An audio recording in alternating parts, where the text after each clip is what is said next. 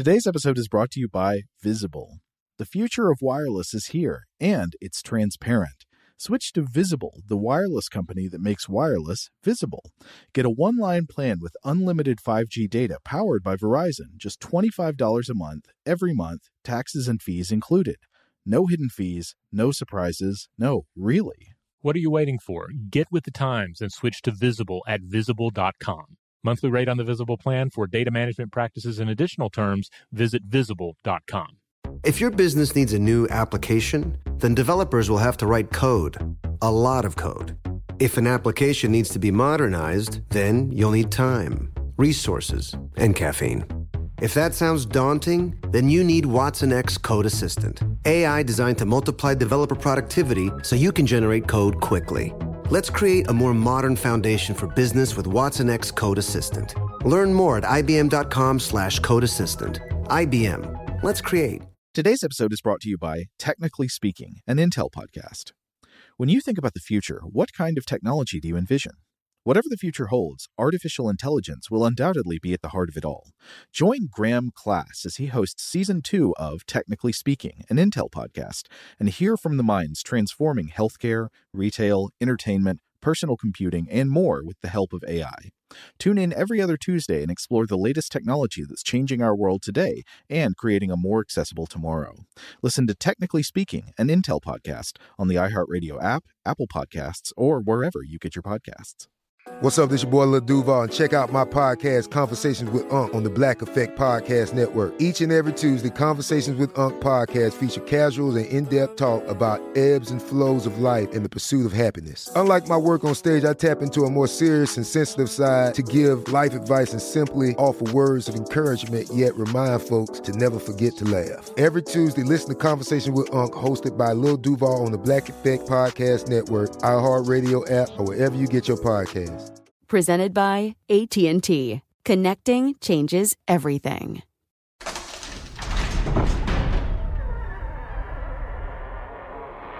Hey, welcome to Stuff to Blow Your Mind. My name is Robert Lamb. And I'm Joe McCormick, and it's Saturday, time to venture into the vault, but it appears that this time the vault is pretty much infinite. That's right. We may get lost in there. This is our episode on the Library of Babel. This originally aired Tuesday, August 2nd, 2016, and this is one of my favorite episodes we ever did. Yeah, we get to talk about infinity. We get to talk about Borges. We get to talk a little bit, I think I end up referencing The Name of the Rose by Umberto Eco, right? Which is timely because I just found out that they are producing another adaptation of The Name of the Rose. It's going to be like an 8-part TV movie with John Turturro starring as William of Baskerville. Whoa! Yeah. I thought you were going to say that a grown-up Christian Slater would now be... That would make perfect sense in a way, but not in any acting sense, I think. Here's my recast, okay? Burt Reynolds as Baskerville. What do you think? He's too old. He'd have to play Brother Jorge. Okay, well, anyway, this is the Library of Babel episode. Let's go straight into O Time Thy Pyramids. Welcome to Stuff to Blow Your Mind from HowStuffWorks.com.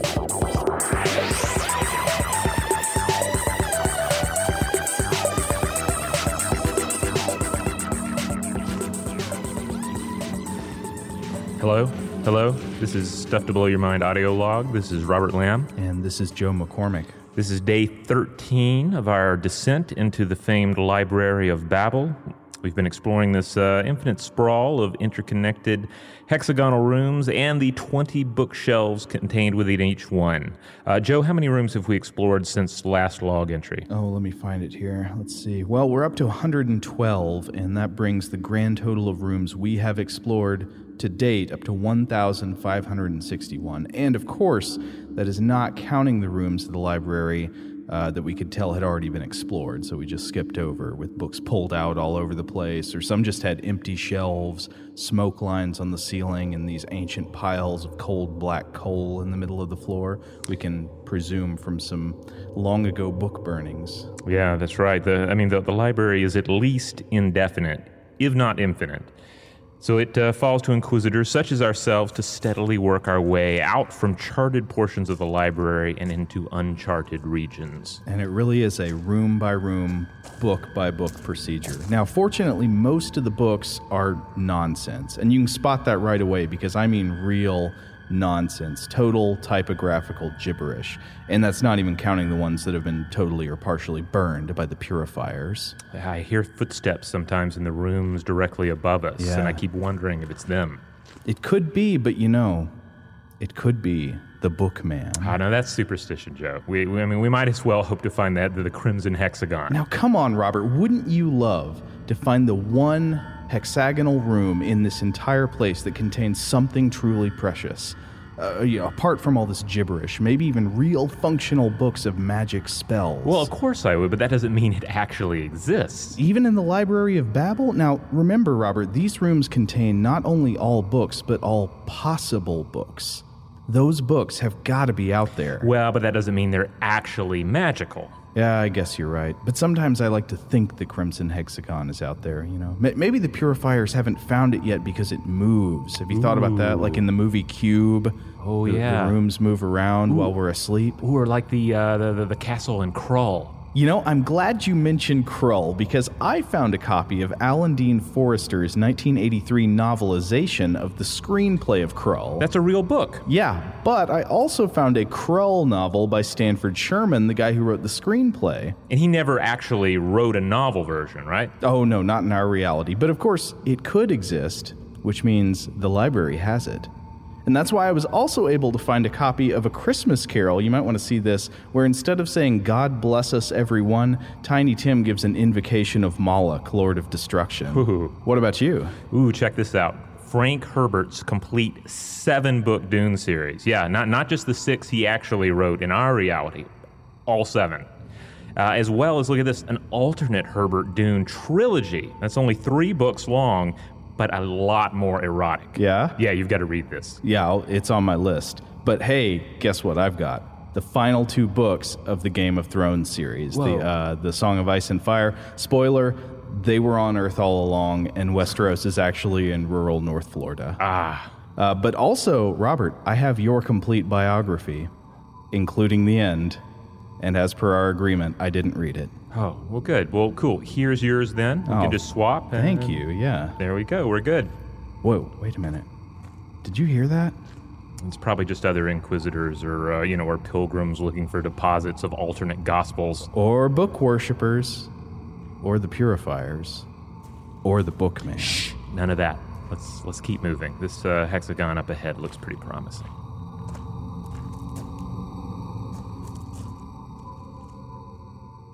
Hey, welcome to Stuff to Blow Your Mind. My name is Robert Lamb. And I'm Joe McCormick, and today we're going to be talking about the Library of Babel. So the Library of Babel is both it's a short story, but it's also the concept at the core of this short story. And we're really going to be focusing on the concept and its broader implications today, not just the story itself. But the concept of the Library of Babel comes from a short story of the same name by Jorge Luis Borges, first published in the collection The Garden of Forking Paths in 1941. So Borges was a 20th century Argentine author. He lived from 1899 to 1986, and in his lifetime, especially later in his life, he became famous for poetry, essays, but especially short stories. And short stories, a lot of them are kind of like this story. Yeah, I mean, like a lot of his tales, the Library of Babel is not really a narrative experience. Yeah, it's not very plot-heavy. Right. It's kind of a sort of scholarly missive about a fantastic idea. So he chews on this fantastic idea, gets all of these philosophic juices going, and we're fortunate enough to experience it with him. And his stories, there are a number of different themes that often pop up, such as knives, mirrors, dreams. Oh, dreams. There are some fabulous dream stories. And they're all pretty short. Like, that's one of the wonderful things about a collection of Borges short fiction is you can just pick it up. You can pretty much pick any story, and just in a few pages, a just mind-blowing concept is presented to you that just expands the limits of your imagination. Yeah, you ever know those like fantasy writers who are better at world building than they are at character and plot? Mm-hmm. Yeah, I'd say Borges is like that, except he writes what would probably be considered now literary fiction. It's, respectable intellectual fiction that's treated without any hint of a sneer by the Academy, as far as I can tell. But it's fascinating stuff through and through. Yeah, it reminds me a lot of some of the short fiction that Philip K. Dick would later do. Now, certainly Philip K. Dick was capable of producing novel after novel after novel as well. He was pretty adept at longer works. But some of his short stories remind me of Borges in their ability to, without getting too bogged down in story or character, just presenting in a nugget like a really crazy, mind-warping idea. Yeah. So we should probably start with a quote from the beginning of The Library of Babel, the story, to give you a sense of what is being talked about here. So this is a quote from the beginning of the story with some editorial elisions for brevity. Quote, "The universe, which others call the library, is composed of an indefinite, perhaps infinite number of hexagonal galleries. The arrangement of the galleries is always the same, 20 bookshelves, 5 to each side, line 4 of the hexagon's 6 sides. One of the hexagon's free sides opens onto a narrow sort of vestibule, which in turn opens onto another gallery, identical to the first, identical, in fact, to all. To the right and left of the vestibule are 2 tiny compartments. One is for sleeping, upright, the other for satisfying one's physical necessities. Through this space, too, there passes a spiral staircase, which winds upward and downward into the remote distance. In the vestibule, there is a mirror, which faithfully duplicates appearances." And he goes on to explain how the implications of having a mirror in a library that may or may not be infinite, as far as the characters disclose that they know at first, at least. Yeah, so this is the basic setup. This is the basic hexagon, and then that hexagon is cloned out. Yeah, it's a 6-sided room. There are shelves of books in each room, and the rooms seem to go on forever in a honeycomb where no one has ever discovered the forest boundary. Right. Though there are places, as we mentioned, for wanderers, librarians, et cetera, to use the bathroom and to sleep upright. It does make me wonder if, like Barnes & Noble, there is a policy against bringing books into the bathroom, or if maybe that you have to. Maybe you just have to pick a gibberish book. The question is, who enforces the policy? Well, that's one of the things that, as we'll discuss, there seems to be a lack of laws and policy in place in the Library of Babel. Yeah, so in the Library of Babel, we're going to talk about the philosophical and scientific implications of this thought experiment later on in the episode. But first, we just want to kind of explore what this concept entails, and there are definitely a lot of ironies and absurdities in Borges' story. So I don't think he was trying to create something that was, I feel kind of absurd saying this, but I don't think he was trying to create something realistic. No, and really you run into a lot of problems trying to even fathom it as a real place, because it is so vast. Because as we discussed in our hopefully entertaining intro here, it contains not only all books, but all possible books. Right. So let's get into the actual numbers of what this library would entail as described in the story. So as Borges writes, each book in this library contains 410 pages. Each page has 40 lines, and each line has approximately 80 black letters, just printed letters. And you can actually work out the math from this. So all the books consist of the same 25 elements for characters. They've got a space, a period, a comma, and 22 letters of the alphabet. The only variation is in the arrangement of these 25 characters. Now, you might be saying, wait a minute, that they're, less than the total number of letters in our alphabet. Well, some letters are kind of redundant, aren't they? Why do we need a C? Why not just a K and an S? Right. But no 2 books in the library are exactly the same. So if the books don't duplicate one another and we know the starting conditions, we can actually calculate the number of books that would be in the library. So if there's 80 characters per line, 40 lines per page, times 410 pages per book, that's 1,312,000 characters per book. And with 25 possible characters and 1,312,000 characters per book, we know that there have to be 25 to the 1,312th power books. That is a number that is so big that if you can count to it, you automatically become the god of your local galaxy cluster. So the basic idea here, I'm sure there's another metaphor, a little nonsensical story that often comes to mind, and that is the idea of the monkeys banging on typewriters. I'm going to get into that in a bit. Creating gibberish and eventually recreating the works of Shakespeare. Right. Now, it's sort of analogous. If the monkeys could only pound out one book-length work of gibberish at a time and avoid complete repetition. Right, and never do the same thing twice. Yeah. Eventually, they'd get to Shakespeare. But, so the library contains all books there could possibly be. So in addition to just trying to imagine what this is like, in addition to the indefinite numbers of books full of random gibberish, which would be almost all the books, there are also perfect copies of all books that already exist in reality. So there's a perfect copy of all the books in the Twilight series. Now, if you're worrying, wait a minute, I know of some books that are more than 410 pages, too long to be reproduced. Not so, actually, because there's a book that contains its exact first 410 pages, and then another book that contains whatever happens after that, stretching into as many volumes as you need. Plus, all books that exist in reality would be there with every possible combination of typographical errors that there could be. So there's a book that's a perfect copy of Jane Eyre, except every instance of Mr. Rochester's name is replaced with the words, "a crocodile of immense girth." There is also a copy of Hamlet that reads normally, except for the one line, one change, "There are more things in heaven and earth, Horatio, than are dreamt of in your vaping newsletter." It also contains a perfectly accurate autobiography of your life, as we mentioned, including all the events that haven't happened yet. It contains lots of almost perfect autobiographies of your life, but containing a few lies.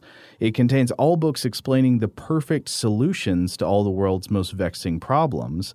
If we could only find those books and know them when we see them, then we'd have the solutions to all those problems.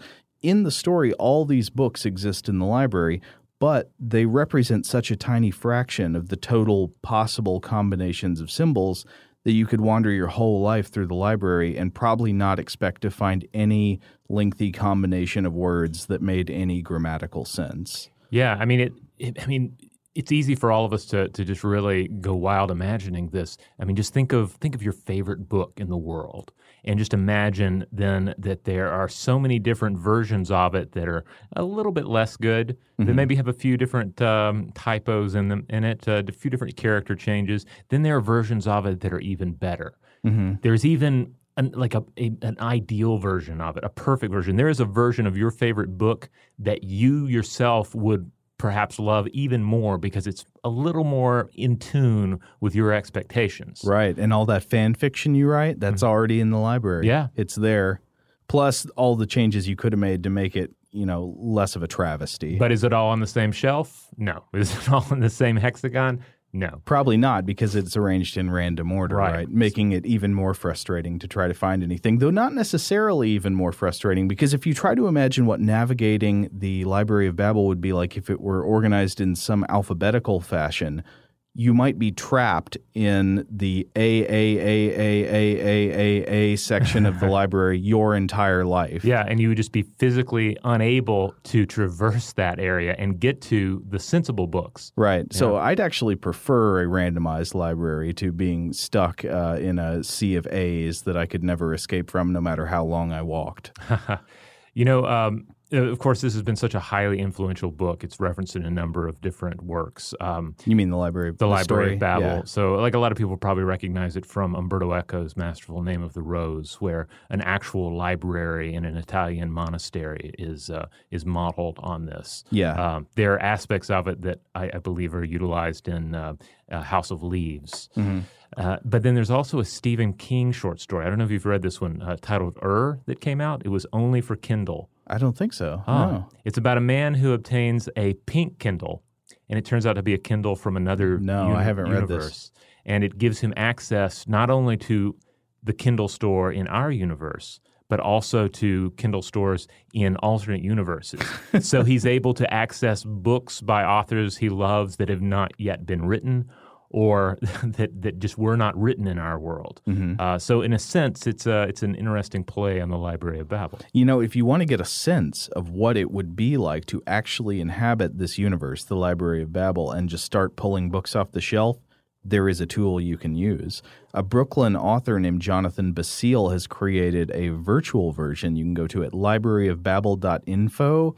You can go explore this at any time, and it's great fun for a few minutes until you get just buried under the noise of nonsense, hiding all potential information. So you're able to pull up titles of books, hypothetical? Yeah, you can go pull up a shelf of the library by name, which I guess it generates the text that would be under that randomized section of the library, and you can pull out some books and look at what's inside them. Huh. And are there any NPCs here? No, not that I know of. I don't know. I haven't played with it long enough. Wouldn't it be great if some purifiers come by and start trying to burn the books you're reading? Now that reminds me, we should say a little bit more about the story. Who are the characters who occupy this library? Oh yeah, and this is tremendous fun. So first and foremost, there are the librarians, right? And the narrator, the main character, if you can even call them that in the story, is a librarian. Right. So they're given the impossible task of caring for the library, exploring it, and they're generally an overworked and just suicidal lot. Plus, they have to contend with all the other weird wanderers that are out there amid the hexagons. Such as? Oh, well, there are the Inquisitors, and these are official searchers, but they don't really seem to make much progress. Now, it's kind of vague in the story exactly what they're doing. I assume they are somehow searching for books that make sense or books of some kind of value, right? Which are just impossible to come by. Yeah, and I believe there's a sense, too, that they're separate from the librarians. It's almost like an academic versus a governmental body here. Yeah. So the librarians and the Inquisitors are kind of, it seems like their jobs should be similar, but they have different philosophical aims. Okay. What else? Then we have the Purifiers, who we alluded to already. And this is a sect that traverse the library, and they destroy any book that they deem nonsensical. So that would be pretty much all books. Yes. But it could also mean, I wondered, it's alluded to as well that maybe they're not the ones to judge. Maybe a book that seems like nonsense is not nonsense. Maybe they're burning a bunch of Seuss and E.E. Cummings, and they don't even realize it. Yeah. But mainly they're in search of something known as the Crimson Hexagon. Yeah, now we alluded to this at the beginning, but Robert, what is the Crimson Hexagon? Because it sounds alluring. Oh, yes. It is a crimson room, the Crimson Hexagon within the library. Rumored to exist. Rumored to exist, yes. No, nobody has actually seen it that we know of. And it contains, quote, books smaller than natural books, books omnipotent, illustrated, and magical. So in other words, this is where you'd find the real functional copies of various grimoires, including the real Necronomicon, the real Book of Sand, which, by the way, is an infinite book that factors into another Borges story. You would find just all these books of power and meaning, books that answer our big questions. Like this is like a mythological center for the library, a place of order and answer. Yeah, and it gives many people in the library hope when they're traversing an otherwise unbroken sea of nonsense and gibberish. Yeah, and I'll tell you one book that might be in the Crimson Hexagon, if it exists, or might be elsewhere, is this, okay? So since the Library of Babel contains all possible books, that means it must contain a book or books about the library itself. It must contain a book that tells the reader how to find what you want. Exactly. That lays a it all out. catalog or guide for the library itself. Yeah, like a tourist guide. So even though that book has not been found, it is rumored that there must exist someone known as the Bookman, that the Bookman has actually found that book that is, quote, the cipher and perfect compendium of all possible books. The bookman has read this book and wanders the library as a godlike librarian, worshipped, quested after, and perhaps even prayed to. So this is a God figure, a really kind of a Christ figure that wanders the Library of Babel, and everyone wants to find this gentleman and meet him so that they might too know where they can find their answers. In a way, it's like the perfect holy man, right? Like the order of the Library of Babel is beyond us. Right. We cannot relate to it, but we can relate to an individual. So if there's an individual who can grasp this vastness, then let us speak to him, right? Now, it probably won't be lost on y'all the parallels to religious figures and prophets, like you were mentioning, this Christ figure. But I would say also that the bookman need not necessarily be a man. I would suspect that it's more likely a bookwoman, because the men of this library are way too caught up in suicides and murders. And man, it just seems like it is not a nice thing to be a sole male wandering this library. Yeah, it makes me think of the back in the days when you had the big bookstores everywhere, you would have like the kind of sketchy dudes who would hang out in the photography book section. Yep. That is not a sect that is mentioned by Borges, but I can only imagine that they're out there picking up various books and trying to sneak off to the bathroom with them. Though there is a sense of pervasive suicidal melancholy throughout the library. Because after a while, it just seems to grind on you that you can't find the answers you're looking for. You can't find the books that you're looking for. And then you have to contend with young people who wander in to worship and kiss the books, various heretics, pilgrims, again, like people looking for alternate gospels, brigands, suicides, all of this going on.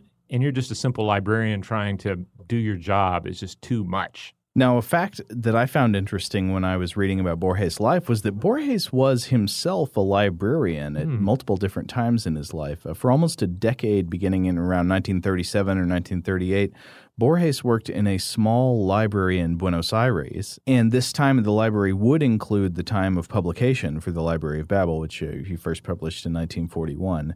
I figured out which library it was, by the way, and I looked it up, and the scale is not what you would expect. I think I might have mentioned that earlier, but given the story, it's a very small, quaint little library with a modest collection of books. But also in 1938, Borges, I read, experienced a head wound, which led to blood poisoning, which in turn made him very feeble, and he feared losing his sanity.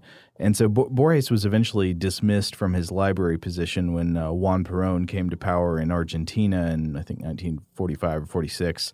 And Borges had supported the Allies during World War II. He opposed Nazi Germany, and he was also at the time opposed to Perón's authoritarian sympathies. So in retaliation, Perón demoted Borges to the job title of poultry inspector. Oh. Borges was not a fan of this move, but later he was again given a library position as director of the Argentine National Library in 1955.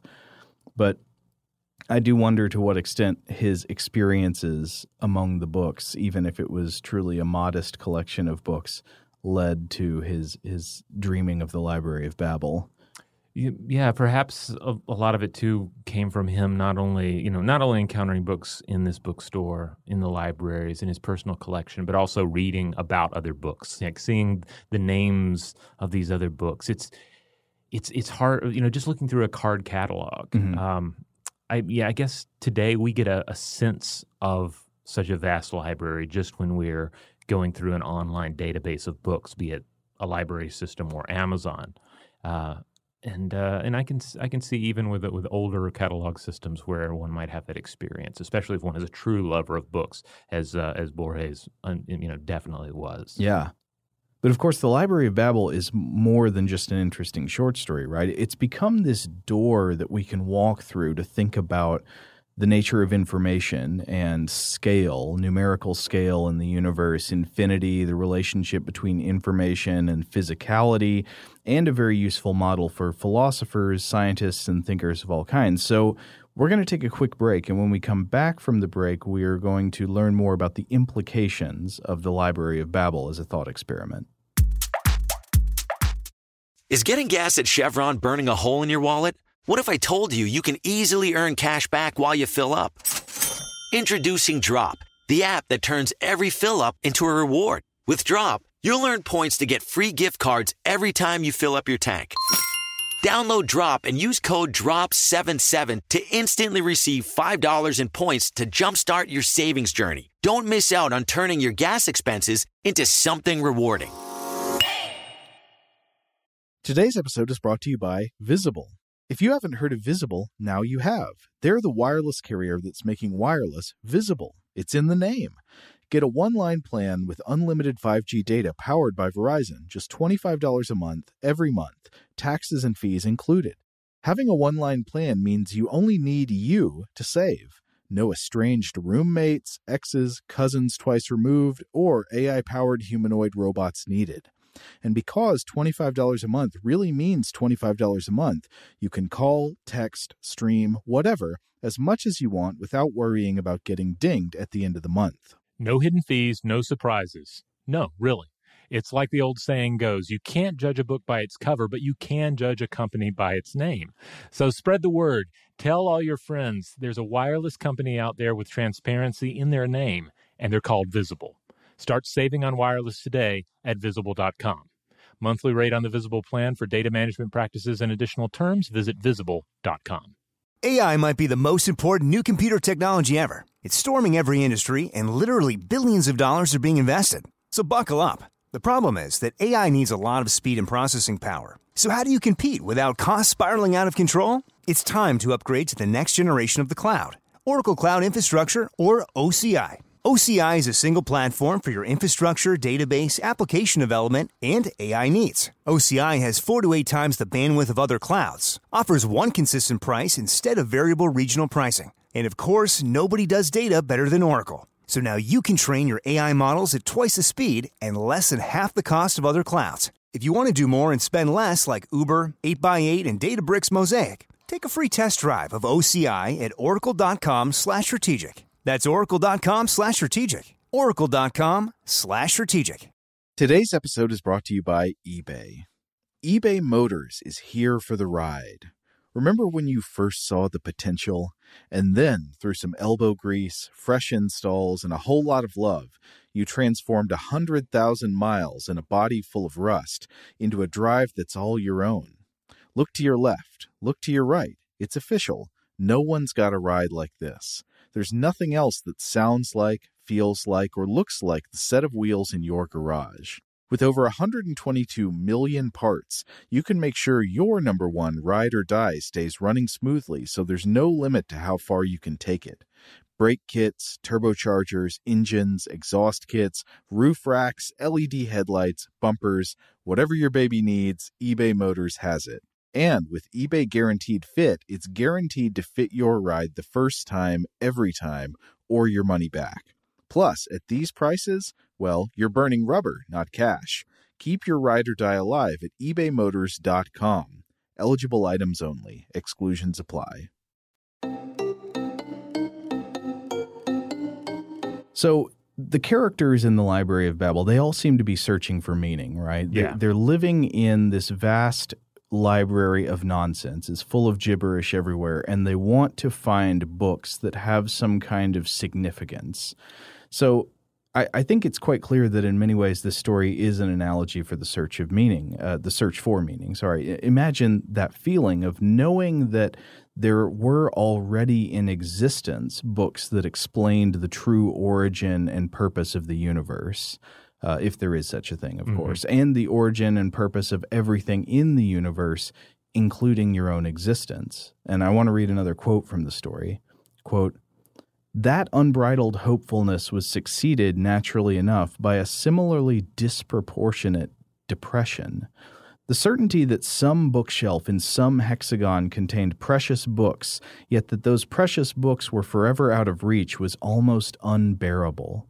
One blasphemous sect proposed that the searches be discontinued and that all men shuffle letters and symbols until those canonical books, through some improbable stroke of chance, had been constructed. The authorities were forced to issue strict orders. The sect disappeared, but in my childhood I have seen old men who for long periods would hide in the latrines with metal discs and a forbidden dice cup, feebly mimicking the divine order. I love something about this little section of the story because notice here the similarity with something you already brought up, Robert, the infinite monkey theorem, right? The idea that you've got a gang of monkeys and you put them in front of typewriters and they just hit keys on the typewriters at random. Now, given infinite time, it's often said that these monkeys will produce specified works of literature, such as the complete works of Shakespeare. Right. Or, of course, they would need vast periods of time. And yes. That's one of the key factors here. And that's not dependent on what the work is, like Shakespeare or whatever. They could be trying to create the complete works of Anne Rice. Yeah. And the infinite time parameter is crucial because in reality, such a scenario would probably not produce a single page of grammatically meaningful English within the total age of the universe. It's just, random combinatorics are not very forgiving. But in the Borges story, there's this blasphemous sect he talks about who wants to try to create precious and meaningful books by randomly generating volumes with something kind of like a Ouija board and a pair of dice. Yeah, almost like a code cracking program. Right, but it doesn't fundamentally alter our predicament in the search for meaning. Only the observer's level of personal activity within it. So the librarians in the Library of Babel are like the observer watching the monkeys type, waiting for them to produce Shakespeare. They're passively receiving all of this random information, waiting for something of significance to come out. The blasphemous sect, the people rolling the dice with the Ouija board, they're just more like being the monkey sitting at the typewriter randomly typing text. Right. It doesn't change the odds that you'll come across something of significance, but maybe it does make a psychological difference if you yourself are the creator versus passively receiving what already exists around you. Yeah, I mean, it's really like the members of the blasphemous sect are playing God. They're doing the work of God, of a creator entity in this scenario, but they're bound by mortal or semi-mortal experience. So it really amounts to the same thing. They're just as lost in the library, except it's a library of their own creation. Well, in the cosmological sense, how similar is the Library of Babel to the universe we actually inhabit, and what similarities and differences could we observe?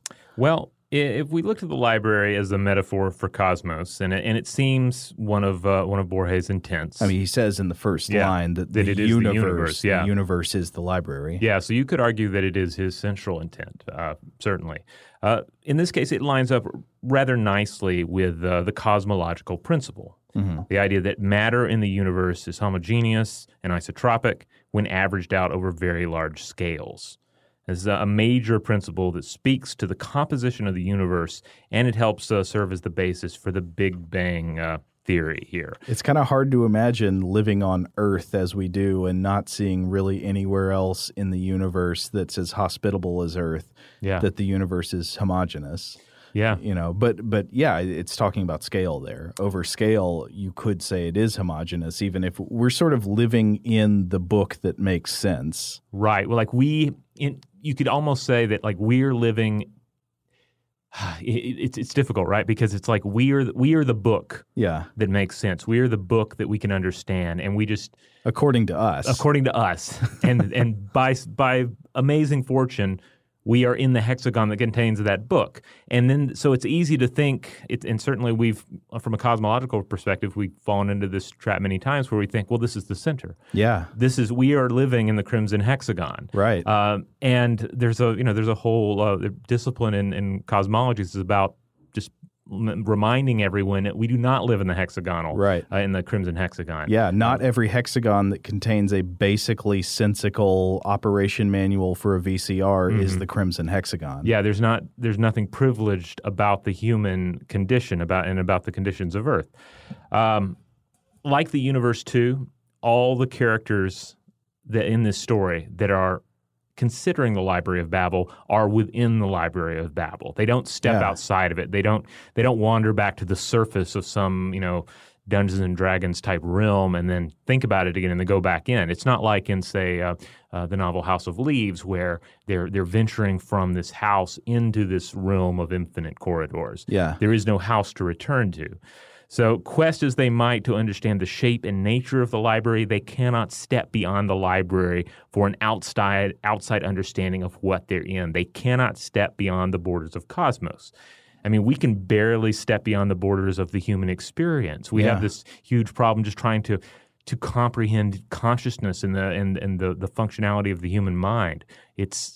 You're trapped within the form you're trying to understand. Yeah, but the Library of Babel also seems like it has some metaphorical significance in our quest for knowledge. Yeah. I mean, the idea here that complete knowledge seems impossible. You can believe in the Bookman and the Crimson Hexagon all you want, but they remain ever outside your grasp. There's no center, there's no privileged area or privileged knowledge. Right. The story also, according to writer Marcelo Gleiser, seems a commentary on reductionism. Okay. So we can know all the characters that comprise the works in the books, like identifying the building blocks of nature, right? Mm-hmm. But does that bring us any closer to understanding the fundamental nature of the universe or the library? No. No, not really. Yeah. And of course, in all of this, I can't help but think of a subject we've discussed in the past here on the show, Plato's theory of forms, right? Yeah. The idea that there's an ideal version of everything that exists beyond our grasp, according to Plato, like essentially in another realm. Yeah. So there would be, in theory, an ideal form of every book that's ever been written in the Library of Babel, right? But we can spend an eternity, encounter an eternity of alternate versions and never happen upon the perfect form. It doesn't quite exist outside the Library of Babel, however, though I wonder if you could sort of cobble that idea together with the Crimson Hexagon. Maybe that's what the Crimson Hexagon also encompasses, the idea that there's a place where all the ideals are represented. Well, this brings up something that I wanted to talk about, which is the difference between being able to generate a precious or significant book and the ability to recognize it when you see it. This sort of goes back to our P versus NP discussion, right. You know, the search for algorithms. Like there are certain problem-solving techniques that you can check to see if you got the right answer, but you can't as quickly generate the right answer. And I wonder if are books the same way? Like, what is the relationship between insight and time? Mm-hmm. Given infinite time, could any person who could recognize a precious book also generate that same precious book? I don't know, but it kind of makes me wonder. Like the Library of Babel brings up these questions. So you're searching through all the shelves, mm-hmm. and you eventually come across a book that you know is a meaningful and significant book that's full of true things, full of great creativity, full of beauty and insight. It's a good thing that you found it. If you know that thing when you see it, would you be able to create that thing if there were no constraints on you whatsoever? It's like to come back to say something like Dune, right? Yeah. Like how would I be able to tell if I found a copy of Dune in the library that exceeds the original? All I have is the version that we have in our reality. Yeah. And I'm a big fan of that. But who's to say that that's anywhere close to the ideal version of it? You know, who can make that judgment? Yeah. And then it also gets into sort of the privilege, like we're going to have a bias towards what we already know, what we already have, which gets involved in cosmology again, because we're basing everything on this one model of life, this one model of that we have in Earth and all of the life that has evolved here. Mm-hmm. We have nothing else to base it on. We only have this copy of Dune. Alas that we have but one reality of Dune to draw from. Shia Lude be praised. All right, we need to take another really quick break, but when we come back, we're going to talk about the Library of Babel as applied to biology and genetics. Are you spending a fortune while shopping on Amazon? What if I said you can earn cash back while you shop? Introducing Drop, the ultimate rewards app. Whether it's fashion, electronics, or groceries, you can earn free gift cards just by shopping online or in-store at tons of your favorite brands. Download the Drop app now and start earning while you shop. Plus, for a limited time, use code DROP11 to get $5 in points instantly. Today's episode is brought to you by Visible. If you haven't heard of Visible, now you have. They're the wireless carrier that's making wireless visible. It's in the name. Get a one-line plan with unlimited 5G data powered by Verizon, just $25 a month, every month, taxes and fees included. Having a one-line plan means you only need you to save. No estranged roommates, exes, cousins twice removed, or AI-powered humanoid robots needed. And because $25 a month really means $25 a month, you can call, text, stream, whatever, as much as you want without worrying about getting dinged at the end of the month. No hidden fees, no surprises. No, really. It's like the old saying goes, you can't judge a book by its cover, but you can judge a company by its name. So spread the word. Tell all your friends there's a wireless company out there with transparency in their name, and they're called Visible. Start saving on wireless today at Visible.com. Monthly rate on the Visible plan for data management practices and additional terms, visit Visible.com. Today's episode is brought to you by eBay. eBay Motors is here for the ride.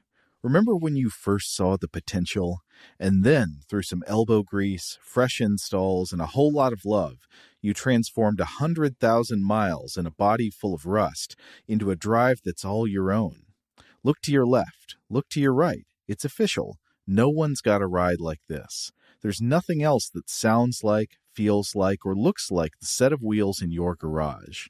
With over 122 million parts, you can make sure your number one ride or die stays running smoothly, so there's no limit to how far you can take it. Brake kits, turbochargers, engines, exhaust kits, roof racks, LED headlights, bumpers, whatever your baby needs, eBay Motors has it. And with eBay Guaranteed Fit, it's guaranteed to fit your ride the first time, every time, or your money back. Plus, at these prices, well, you're burning rubber, not cash. Keep your ride or die alive at ebaymotors.com. Eligible items only. Exclusions apply.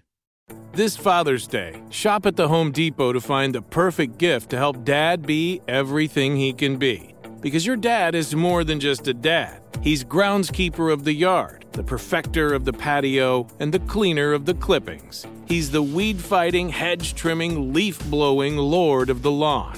He sees the job, and he gets it done. Because your dad is a doer. So show him you appreciate everything he does with the tools he needs to power up his landscaping game.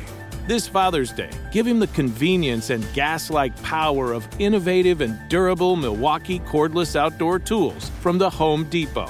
Plus, get up to $150 off select Milwaukee tools. For everything Dad does, everything he is, and everything he can be, find the perfect Father's Day gift at the Home Depot. How doers get more done. Shop for Father's Day now in stores or online at HomeDepot.com.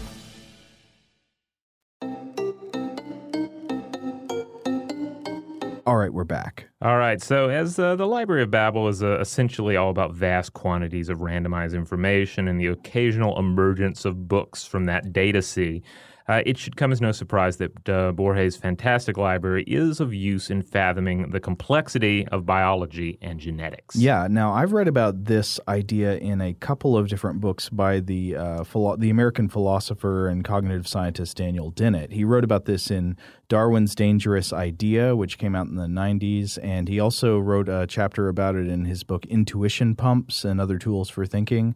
And I always found this comparison very interesting, but maybe you can illuminate us, Robert. Okay. What application does the Library of Babel have to the genes that build our bodies?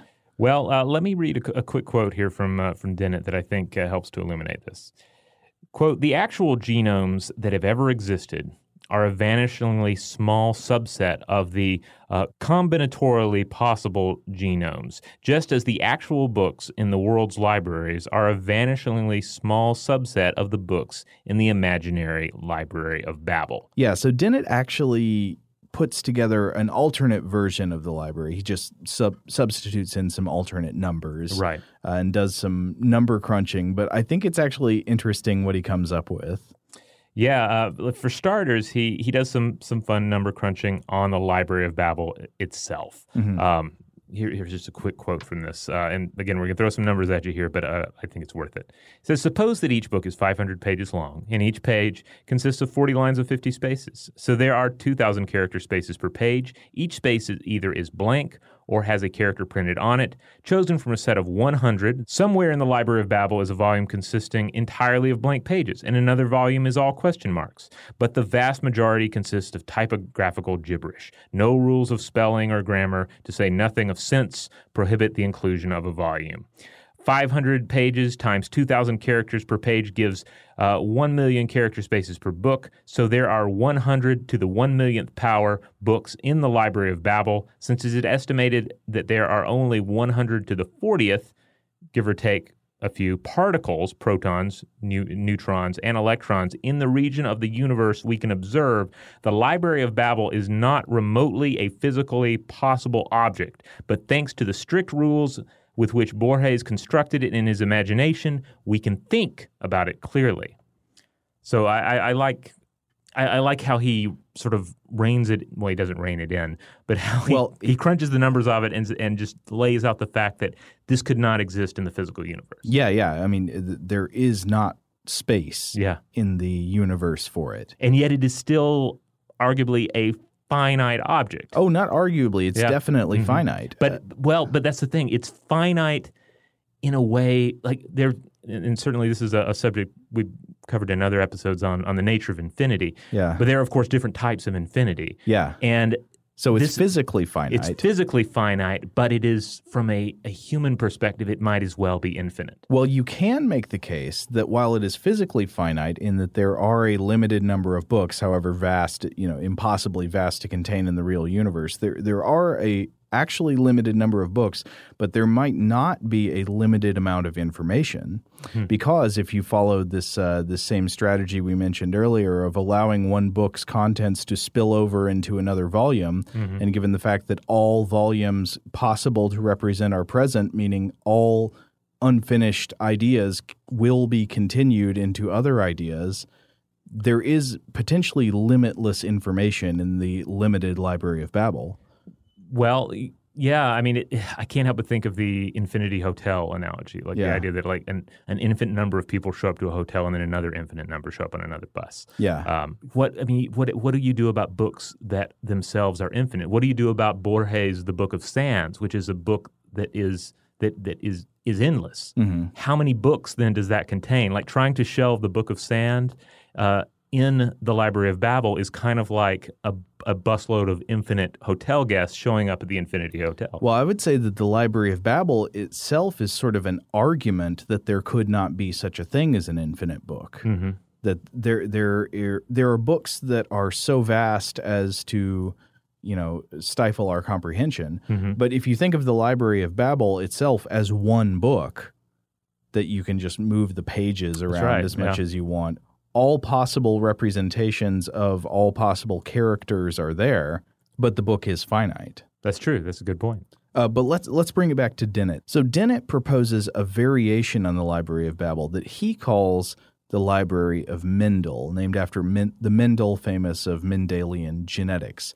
And it's a library that contains all possible genomes.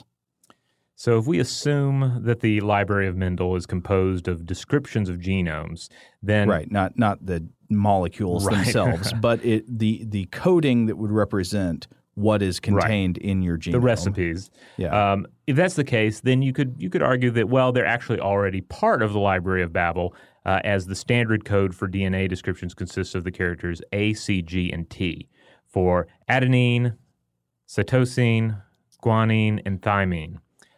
These are the four nucleotides that compose the letters of the DNA alphabet. Right. So if you're going to spell out a representation of your genome, you'd use those four letters. So since those are letters that are already part of the alphabet that makes the Library of Babel, the Library of Mendel is a subset of the Library of Babel. Yeah. And according to Dennett, you need to devote 3,000 of the 500-page volumes in the Library of Babel just to cover the human genome, which really... Library of Babel, that's not really a problem. There's room, as we've discussed. However, I hope that the purifiers in this case haven't been destroying these copies. You'd think they would. Like, Yeah. they come across a book that's just a bunch of A, C, T, and G. What use is this? Yeah, it looks like more gibberish, but Burn they're really it. just burning the Library of Mendel volume after volume.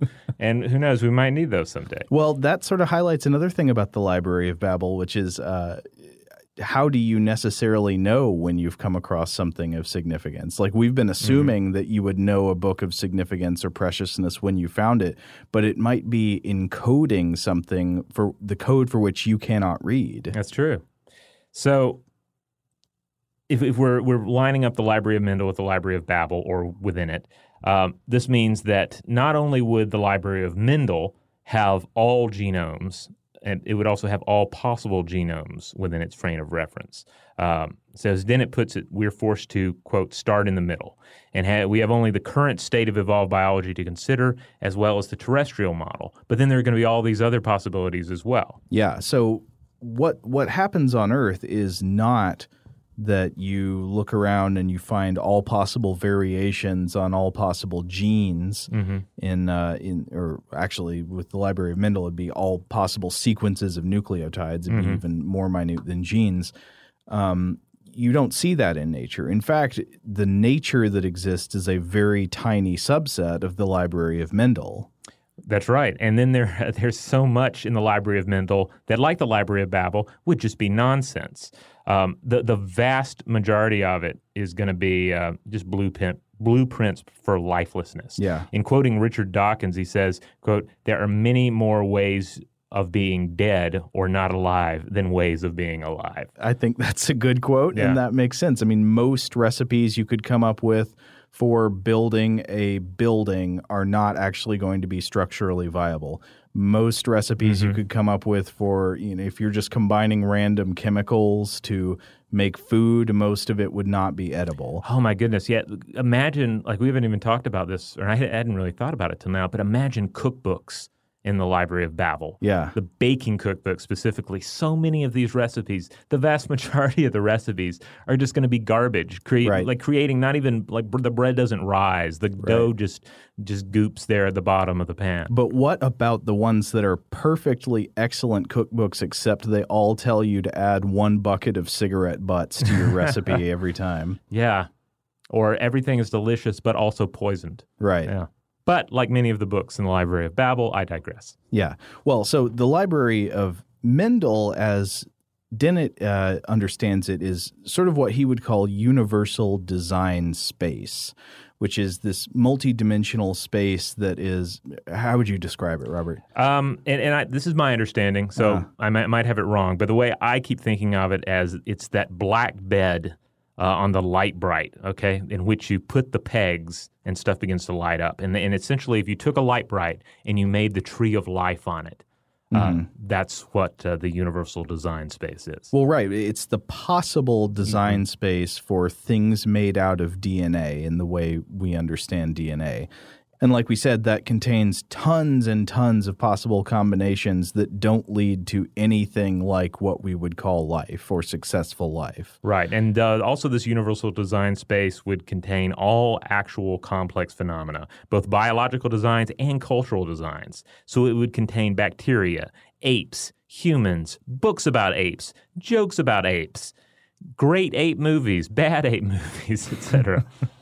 Yeah, I love the way that this connects information at all levels. So within the Library of Babel, you have both the recipe for making my genome, so you could say physical information in a way, the information contained in the molecules, but also every story I've ever written, which you could consider part of my genetic phenotype, right? It's the molecules in my DNA have, in combination with external circumstances, ultimately led to the creation of every bit of intellectual work I've ever done. And this is the same for all of us. And both are subsets of the Library of Babel. Yeah. I'm going to read another quick quote from Dennett here. According to Darwin's dangerous idea, all possible explorations of design space are connected. Not only all your children and your children's children, but all your brain children and your brain children's brain children must grow from the common stock of design elements, genes and memes that have so far been accumulated and conserved by the inexorable lifting algorithms, the ramps and cranes atop cranes of natural selection and its products. Yeah. And just to explain really quick there, Dennett, when he talks about cranes, he has this idea of design being the difference between the metaphors of cranes and the metaphors of skyhooks. Okay. Skyhooks are these ideas that he thinks about, design coming from the top down, reaching in and making something without any previous precedent, whereas cranes are things that build from the ground up, and they can become higher and higher based on bases that have already been built. The whole standing on the backbone on the backs of giants. Yeah, sort of exactly. Thing, right? So natural selection is a crane algorithm, as he would describe it. It's something that builds from the ground up. Okay. So thinking of the Library of Babel or the Library of Mendel as spaces of possibility that are different than the spaces of what can actually be achieved in terms of living organisms, I think it's interesting that Dennett goes on to he puts together this diagram that's concentric circles of different types of possibility that the Library of Babel and the Library of Mendel help us think about. And I like this because I think possibility is a word that very often gets equivocated on in our conversation. So think about these concentric circles of possibility. It's like a Venn diagram, but each circle's inside the bigger one. So the smallest circle in the middle is what's actually true. So the example he gives is President Clinton. There has been a real President Clinton. That actually happened. It's true. We might even get another one. Maybe. So, but then there is historical possibility, right? President Goldwater could have happened, but given historical circumstances, it didn't. All of the pieces were there that it seemed like it could have happened. It's just not how the universe went. Then there is biological possibility. That's a bigger circle, which the example he gives is striped giraffe. Could have happened given what's possible with life on Earth, but it didn't. Now, technically, we do have okapis. Yeah? Which are not striped giraffes, but they are kind of they're related to giraffes and are kind of like a forest giraffe with some zebra-esque stripes on his body. That's a danger we always play with when we enter the realm of talking about what's possible. We don't even always know what's really happened. Yeah. But then bigger than biological possibility is physical possibility. The example he gives is a flying horse. So doesn't violate the laws of physics. It's just, it's not something that you're going to see in the biological world. It's kind of like getting into our flying fish episode where we talked about, the problem with, first of all, recognizing the fact that there could be a fish biologically with wings that could fly and not just glide across the water, and yet it does not exist. Right. And then finally, the biggest circle of possibility is logical possibility, which is Superman. So Superman is also not physically possible. It violates the laws of physics, but it's not logically impossible because it doesn't entail a logical contradiction. It doesn't entail both A and not A. Okay. So you could say it's possible. And I think that it's interesting because everything that is logically possible is in the Library of Babel, right? Yeah. All descriptions that are logically possible are in the Library of Babel. And as a subset, every description that's physically possible in terms of the nucleotides listed is in the Library of Mendel. But then the subset of that, everything that's biologically possible, is the biology that we actually see or that could actually evolve from the tree of life as it exists today. But I want to move on to another application of the Library of Babel. Good, because I think we were about to get lost within the hexagons. And that's the work of the American philosopher and logician W.V.O. Quine. So Quine wrote a very short piece on the Library of Babel called the Universal Library Essay. And I recommend you can check this out yourself because it's incredibly short. Very concise. So I want to read a quote from it where Quine also he sort of reformulates the library in the same way Dennett did, just playing around with some numbers to get different numbers, but same principle. Quine says, At 2,000 characters to the page, we get 500,000 to the 250-page volume. So with, say, 80 capitals and smalls and other marks to choose from, I wonder what those other marks are, maybe a lot of hashtags, we arrive at the 500,000th power of 80 as the total number of books in the library. I gather that there is not room in the present phase of our expanding universe on present estimates for more than a negligible fraction of the collection. Numbers are cheap. So he's arrived at the same conclusion as others before. This wouldn't fit in the universe, and I like the expression numbers are cheap, especially when you have notation like exponential notation. Mm-hmm. You can write out a number like 25 to the 1,312,000th power, but just writing that on the page, it's a kind of small marking notation, but it denotes something that could not possibly be contained in the universe. But Quine draws us back to something we've mentioned before. The number of books in the library, while bigger than could be contained, is not infinite. It's definitely finite. At a certain point, you could catalog every possible book in the Library of Babel, just not in this universe. And yet, quote, the entire and ultimate truth about everything is printed in full in that library, after all, insofar as it can be put into words at all. Every true statement and every false statement you could possibly make are in the library. And yet the library is finite. So, for instance, there is that mythical, or not mythical, but at least elusive book or series of books that outline the location of all the books in the Library of Babel. Yeah. But then there are all possible inferior copies and misleading copies of that same series, long series of books that offer to show you where everything is and don't. There's the catalog that tells you to dive over the spiral staircase railing and just fall until you come to the crimson hexagon. And it's lying to you because the problem is you'll pretty much keep falling forever. Oh, wow. And we haven't even gotten to how the toilets work here. Like, that's not covered in Borges' book at all. What's the plumbing like? But it is covered in some book in the Library of Babel. Yeah, there is a book in the library that just deals exhaustively. Explains where the plumbing goes. Does it? I wonder where it goes. If there's an end to the Library of Babel, then there is an end to those interconnected pipes that carry all the fecal matter and urine away, right? And, of course, the wadded-up pieces of nonsense books that are being used for toilet paper. All of the sewage plumbing goes directly to the hexagon housing unauthorized biographies of celebrities who recently passed away.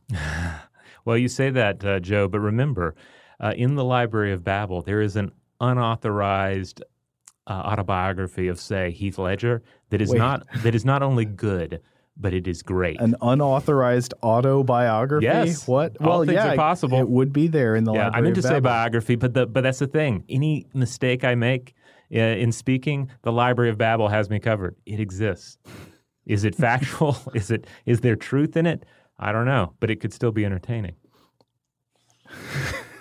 Maybe it's unauthorized by the Heath Ledger of our universe, but it is authorized by the Heath Ledger of an alternate universe. Yeah, well, that would be there, wouldn't it? Okay, so I got to bring it back to Quine. Okay. So back to Quine, we've mentioned a couple times now that there's this principle that, what if a book takes more than 410 pages to express? That can't be in the library, but it can be because it gets picked up right where it left off in a second volume, and a third if necessary, and so on. And all those volumes are in the library. So you have like Shogun Volume 1, Shogun Volume 2. Yeah, it never ends. But given this principle that messages can be spread across multiple volumes, Quine realizes that you can use a form of Morse code to massively downsize the library to exactly 2 books with 1 page each. One book is a single page with a dash, and the other is a single page with a dot. And by reading these books back and forth in various orders, you can code any alphabetic sequence in a simplified form of Morse code. Now, the library has massively shrunk in size, but it has the exact same encoding power if you were to actually map out the combinations and do all of the same possible combinations. But let's think about it another way. You can replace the dot and the dash with a 0 and a 1, or, of course, an on and an off switch in other words, binary code. And your universal library has become the same type of information storage system that exists inside your computer. Mm-hmm. And this illuminates a principle that Alan Turing and others observed about the binary computer. It's universal.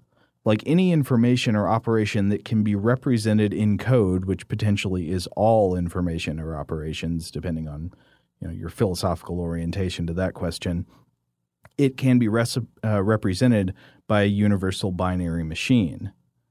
So on one hand, this seems to sort of violate the allure of the library, right? In the Library of Babel, there are already in existence the precious books. They're already out there. The books of ultimate potential beauty and truth physically exist. We just have to find them. But in the binary universal library, we'd have to encode those books ourselves.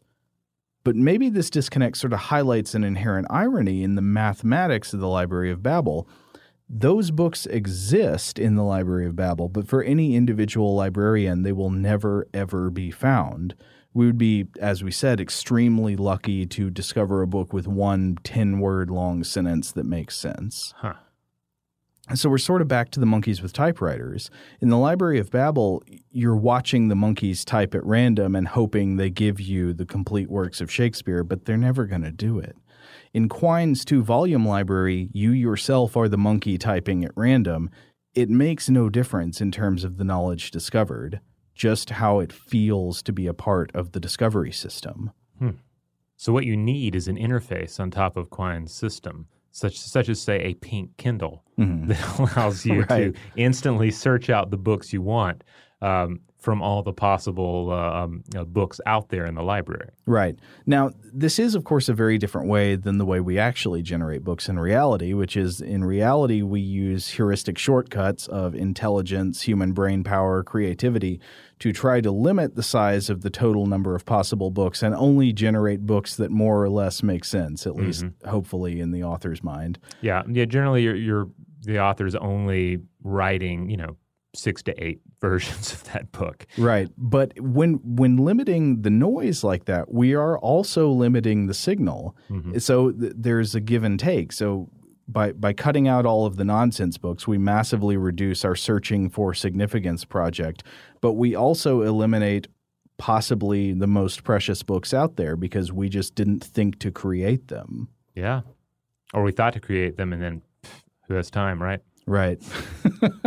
Isn't that funny that the Library of Babel makes me feel even worse about all of the books I want to read and don't get around to reading because we don't live in the Library of Babel. We live in you could say we live in a version of the Library of Babel that is the universe. But in terms of the readable library of books available to us, it's not the Library of Babel. It's mostly books that just make sense. And I still don't get to all the books that I should be reading. Yeah. Not only does it contain all the books you should be reading, all the books you want to read, it contains all the books you could have written, all the books you could write in your life, which is it's kind of a very heartbreaking thing to think of as a writer. Yeah. Like when you didn't have time to write last week, well, that story that you would have written, it's in that collection somewhere. It's up there. Somewhere lost in the seemingly infinite but ultimately finite honeycomb of books. Set ablaze by a purifier. Yeah. Another idea that this made me think about is if a world contains all possible combinations of code, of information signaling code, so all possible information, is it in fact no different than something that contains no information whatsoever? Yeah, it really does, doesn't it? It's like saying that, I put all possible colors into this paint can. Yeah. Look at this wonderful color I have. No, you just have black at this point. You just have, or some weird brown. It's not the same as saying that it actually encompasses all of these pure elements. On a much smaller scale, this makes me think back on, not too long ago I was watching, it was something on YouTube. It was like a C-SPAN event from the early 2000s or late 90s, I think. And it was some journalists talking, I wish I could remember who, but some journalists talking about the impact of the internet on the spread of information. And I remember hearing the sentiment that, they were saying, well, the internet's great because it opens up all these, new channels. Anybody can start a blog and share their perspective and stuff like that. And I think about the cacophony of of information, or should we call it information, the cacophony of voices that we live in now. You know, I can't say that I would prefer to live in a world where there were fewer people talking about things, but at the same time, I can't say that I feel really enriched by the quantity of perspective and opinion being shared on the internet. You know. Yeah, I agree. Now, here's a question for you. As long as we're playing with the ideas that spiral out endlessly from the Library of Babel here, imagine a future in which, you know, we all have virtual worlds that we've built, and someone creates not something far beyond our current online version of the Library of Babel. Imagine a functional virtual Library of Babel world. You put on your headset, you climb into your tank, turn on your drip, and then you're in there. And the computer is actually creating each room as you go. Okay. The nonsense books. So it would have to be procedurally generated because a computer storage system could not store the entire library. It would have of to Babel. create as you go. But as you go, it is actually writing non-existent books. It is writing different versions of books that already exist. It seems feasible. Certainly, when we start considering, the possibility of AI writers, AI artists, could we reach a point where the Library of Babel exists, and in actually trying to come up with new ideas for non-existent books, instead of dreaming them up ourselves, we are actually questing through the library and forcing this randomized artificial intelligence to create them? No, I think that would never work. Yeah? Well, because the library is too vast. Like we've said, you would come across just pure nonsense. You could wander through this virtual library your whole life and find almost nothing but complete nonsense. Yeah? Maybe one day you'd find 3 words in a row that made some kind of grammatical sense. Would that be worth it? I feel like it might be worth it to wander this library. If the library was made real in a virtual setting, can you imagine like the excitement you would feel when you actually found something readable? I can imagine sort of. actual clans of purifiers and other sects that would be wandering. I don't know. Well, so here's one thing. Maybe we could massively narrow the size of the library. It'd still be astronomical and impossible, but impossible to find something all that valuable.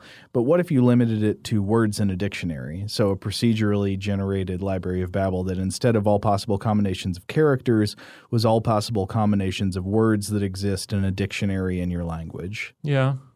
I guess that would narrow it somewhat. But it'd still mostly be gibberish, wouldn't it? Yeah. Huh.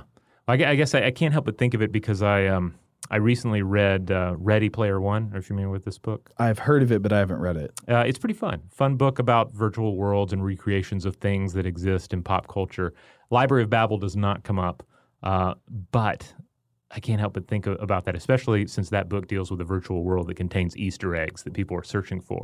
These little nuggets of meaning. And essentially they're trying to find a crimson hexagon of a sort in that book. Yeah. So, I can't help but think about the Library of Babel as an analogy to the search for extraterrestrial intelligence. Yeah. The vast scale of the universe, and the only difference is that the Library of Babel, you can know how much there is, and you can sort of say, well, here are the types of things we'd be looking for books that make sense. But we're still looking for books that make sense from our perspective. Right. Based on our model of sensical books. Yeah. And maybe in reality, we're no better than the purifiers running around setting things alight because they don't, just dismissing things because they don't line up with our expectations of order and sense. Robert, it is your kind of lawlessness and anarchy that has led to the library being the kind of place it is today. We need someone with a strong hand to set the library right. A new head librarian, yes. All right. Well, we could go on and on here doing various thought experiments about the Library of Babel. And I'm sure you guys and gals can as well. Maybe there's some spin on it that's come to your mind. Maybe there's a cool spin on it that you've encountered in other works. If so, we would love to hear about it. We would love to have any number of discussions, dare I say almost infinite number of discussions about the Library of Babel. You can get in touch with us the usual places, social media. We're Stuff to Blow Your Mind or Blow the Mind on a number of those. StuffToBlowYourMind.com is the mothership. And then, of course, there is always email, where you can email your favorite selection from the Library of Babel to us at blowthemind@howstuffworks.com.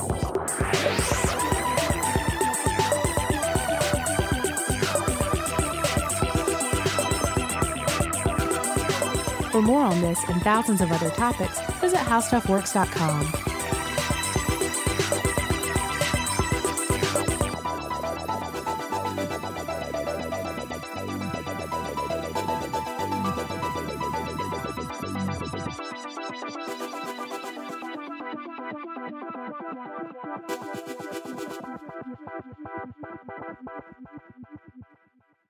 Is getting gas at Shell burning a hole in your wallet? Get the Drop app. With Drop, you can earn free gift cards just by filling up your tank. Download Drop now. Use code DROP88 to instantly receive $5 in points. You wouldn't expect to hear that we're America's third best city for beer like this one. Or home to vibes like this. And this. It might surprise you that we're top 10 for immersive art that's like, whoa. And, not to mention, we have one of the top zoos in the country. So can a city with the country's best pro soccer team, ranking as a top culinary destination in the world, be in your own backyard? Yes, Columbus. Plan your summer at experiencecolumbus.com/summer. Thinking of popping the question? Diamonds Direct has an offer you can't miss. This month only, buy a natural diamond engagement ring of 1 carat plus and receive a free natural 1 carat diamond tennis bracelet valued at $2,000. Imagine giving her the ring of her dreams and her wedding gift all at once. No one provides education, selection, and value like Diamonds Direct. Your chance to get a free tennis bracelet from your friends at Diamonds Direct won't last long. Details at diamondsdirect.com. Top Thrill 2 is like no other course. 2 420-foot vertical speedways, 3 launches. All right, let's talk strategy. Copy that, driver. Go for maximum acceleration off the start. Roger that. You've got a short straightaway to push from 0 to 74 on the first vertical speedway. And what about the rollback? Rollback will set you up for an explosive reverse climb 420 feet in the sky so you reach 0 G's in total weightlessness. 420 feet of straight-up speed. Let's get it. Top Thrill 2, the world's tallest and fastest triple-launch strata coaster. Get your tickets at cedarpoint.com.